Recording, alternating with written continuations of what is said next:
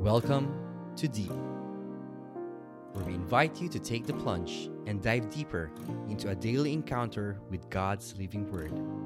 Journey with a collection of personal reflections of other souls as we all draw nearer and deeper to God's heart. Hello everyone, peace be with you all. Welcome to another episode of Awesome Monday here at Deep. This is Yana, and let us find in this Psalm 91 the fulfillment of our own aspiration and adapting this for prayer as it says.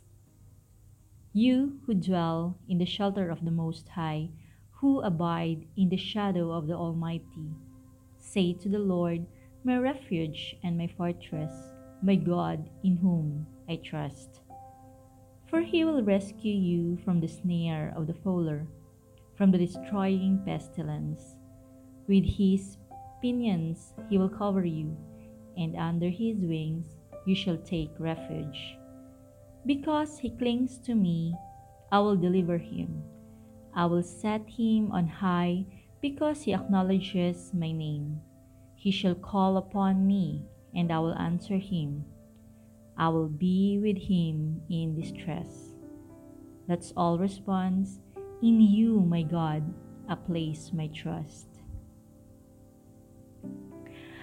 As we reflect on this psalm, it brought to mind the two places, or we can say two tents, where we live in. Our earthly tent and the tent or the altar of our heart. In a real sense, the earthly tent is the world we move through. We get up in the morning, interact with family, friends, flatmates, roommates. Then we go to work, interact with the people there, our colleagues, boss, clients, etc. Then meeting friends in other circle, then come back home. This tent is our earthly dwelling. It's in this tent our world relates with us. In the other tent, where we relate to God, this is the second tent. It's in the sanctuary of our souls where we meet with our refuge and fortress.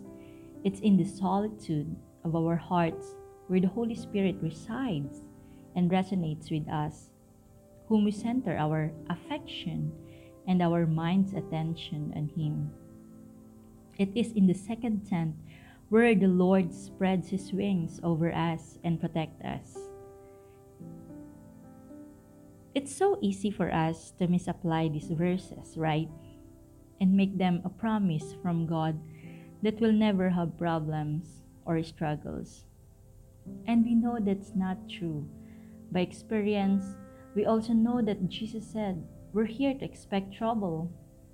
It won't be easy if we will just follow our own leading. We're always reminded to put our trust to the Lord.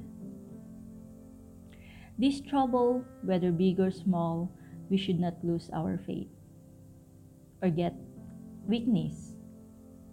Especially now in this time of pandemic, the recent Taal volcano eruption, loss of loved ones or friends, loss of job, and other different issues in our lives. We really need to dwell in our hearts and lean in, rest in our fortress. We can go into our tent of worship and gain strength from our God so we can face life in our earthly tent.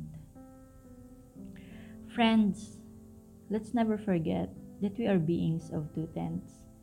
Again, two tents.